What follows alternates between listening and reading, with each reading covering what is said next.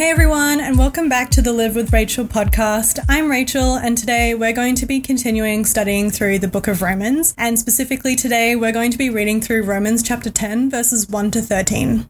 Before I actually start with this episode, I just wanted to say thank you so much to you who listen to my podcast. I really appreciate your support, and I really enjoy doing this virtual Bible study with you guys. I always get comments and feedback through Instagram or the Facebook page, or even like from friends who text me or anything like that. I just really feel like I don't really feel alone, and because where I am, we don't really have a lot of Bible study groups in person, so this has been a really great outlet for me to like link up with like-minded people who also want to study the Bible together. And so I really just wanted to thank you so much for joining me and for being a part of all of this. And I just feel so fulfilled in studying God's word, and it brings me so much joy. And the fact that you are listening means the absolute world to me. So I just really wanted to take a moment and really say thank you for being my friend and supporting me. And this really means a lot more to me than you probably realize. So thank you for being you. I really love and appreciate you.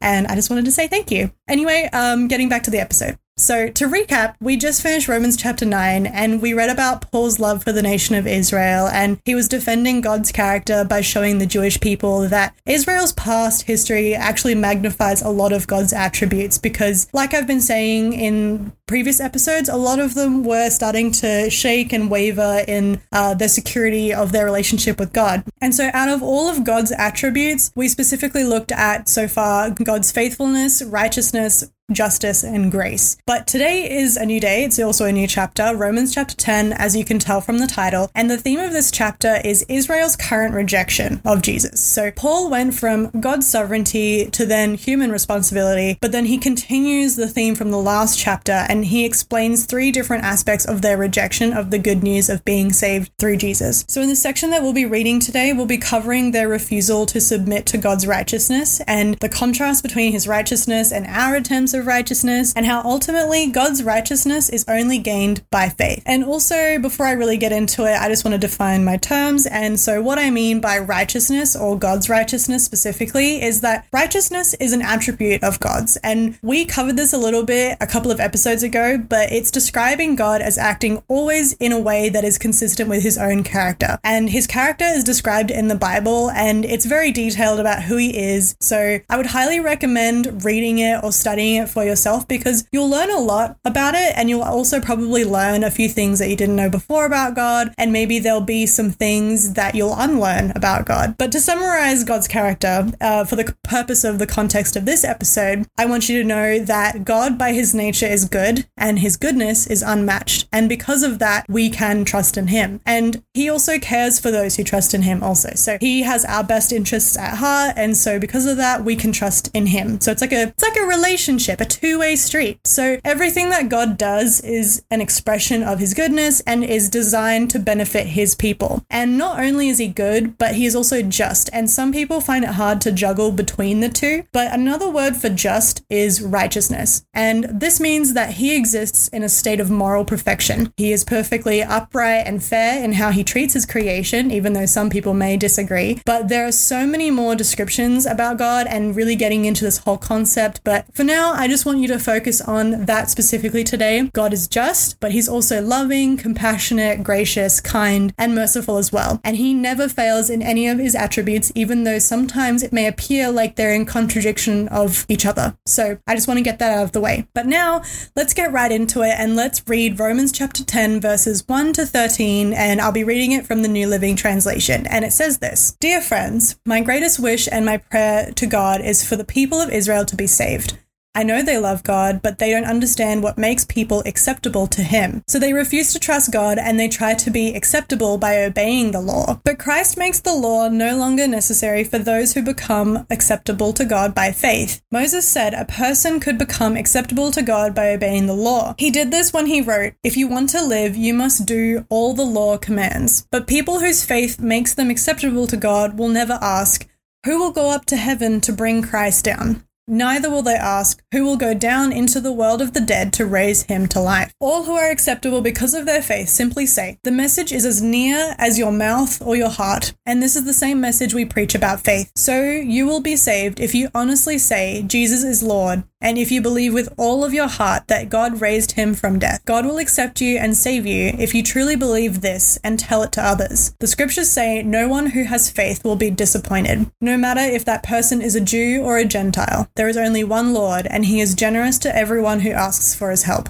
All who call out to the Lord will be saved. So given the cultural and religious history of the nation of Israel, you would think that they would be just so excited and eagerly waiting for their savior to finally come, and they would be prepared to actually receive him. For hundreds of years, they had known what the Old Testament said, and they knew what the Old Testament prophecies were, and they practiced the law of Moses every day. So you would think that they would be ready when Jesus finally came, but they actually rejected him. And this isn't to say that absolutely every single person rejected him. They were small groups of people who were still faithful and looked for his arrival. The Bible likes to call them the remnant, but the majority of the people were not ready when he actually did come. And that's reflective in Jesus' parable of the bridegroom and the candles and the oil, if you've read it. But Paul here explains this event and why Israel rejected their savior. And I'm sure along the way, we'll probably recognize some aspects that we ourselves can apply to us and our society today. So I'm going to get into it and I'm going to put it into dot points and I'm just going to try and make it as simple as possible. So number one, they didn't feel like they needed saving. So in Paul's early days, he actually actively persecuted the church, and he probably would have agreed with them and say that they didn't need saving.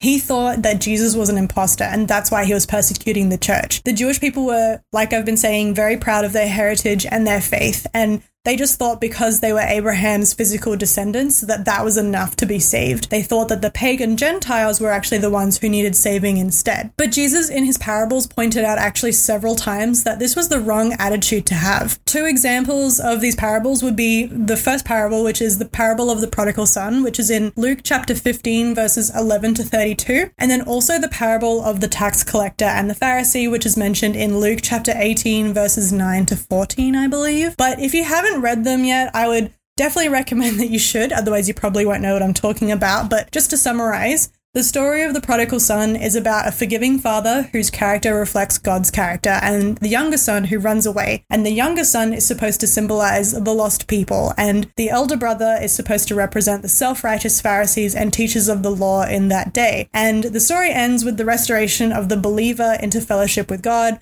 meaning the younger son who, is welcomed back to the family. He's welcomed back to the family by the forgiving father, but the elder brother is really annoyed by it. And then you've also got the story of the tax collector and the Pharisee, and that one is about how the Pharisees thought that their own goodness was just so impressive that it could not fail in order to make them acceptable to God. And so they held so many ceremonies and traditions and rituals, and they made a really big public show of their religiosity. And so they did that just so that other people can see them doing it. And these were also people that the Pharisees looked down on. They just wanted their admiration. And so the thing to note in this parable is that, story, if you don't know what parable means, the Pharisee doesn't ask for forgiveness of his sins when he goes to the temple. He doesn't even think that he has anything to confess. He doesn't thank God for anything, but instead you'll notice that his prayer is all about him. But then in comparison, the tax collector, who is supposed to represent the sinners here, or, someone who is a traitor to their own people, they were just seen as outcasts because tax collectors were employed by Rome to collect money from the Jewish people. And sometimes they kept a little on the side. So they were seen as not very good people, these tax collectors. And so this tax collector, he goes to pray and he actually stands really far away because there were different levels to the temple. There was the outer sanctum, then there's the inner sanctum. And depending on where you sat on the societal ladder, you can only come so far into the temple. So this tax collector actually stands quite far away from where you're supposed to be in the temple, I suppose. And he prays about how unworthy he is before God. And he's just so overcome with the error of his ways that he has a change of heart, meaning that he repents, he has a change of heart and mind. That's what repentance is. And he asks God for mercy. And his is the kind of prayer that God actually wants to hear. And his attitude is exactly what God wants from everyone who comes to him. So in summary, Israel was very much like the arrogant Pharisee and the upset elder brother from the stories. They didn't think that they needed spiritual saving. just physical saving from Rome, who was the ones oppressing them. So number 2, they were passionate for God. So ever since Israel was freed from being enslaved to Egypt, they were cured of their idolatry. They were saved. It was really drilled into their heads. So they were cured of idolatry. And in their synagogues and temples, they worshipped God only. And the law of Moses was what was taught. And they were so passionate, though, that they chose to, quote, improve God's law. And so they started adding their own traditions, and they made them equal to the law. However, the passion wasn't based on knowledge or wisdom. Essentially, it was just heat without light. And sadly, many people today are making the exact same mistake. And I'm sure you can see that just looking around today. They thought that their good deeds or even their religious-looking deeds would save them, and that they would be considered to be good enough people to get into heaven. But it's actually these deeds that stop them from being saved altogether. And I'm sure they're absolutely sincere about it. Like, there are so many people who go to church and they're really sincere about it, but sincerity will never save a person. Romans chapter 3 verse 20 says, God doesn't accept people simply because they obey the law. No, indeed, all the law does is point to our sin. Okay, so point number 3, they were proud, arrogant, and self-righteous. So Israel was ignorant of God's righteousness, and not because they have never been told. Like I said, they taught the law of Moses, but because they actually refused to learn the law of Moses and put it into their hearts. They had it in their minds, but not their hearts. And there is an ignorance that comes from maybe a lack of opportunity, but Israel did have many opportunities to be saved. They had so many chances if you look throughout history. In their case, though, it was an ignorance that came from a willful, stubborn resistance to the truth. And they just wouldn't submit to God and what he said. They were proud of their own good actions and their religious self-righteousness, and they just wouldn't admit to their own sins and trust in Jesus, who was their savior. Number 4, they misunderstood their own law. So if you read the Old Testament, you'll see that everything in it points to a savior coming, that it points to Jesus. And so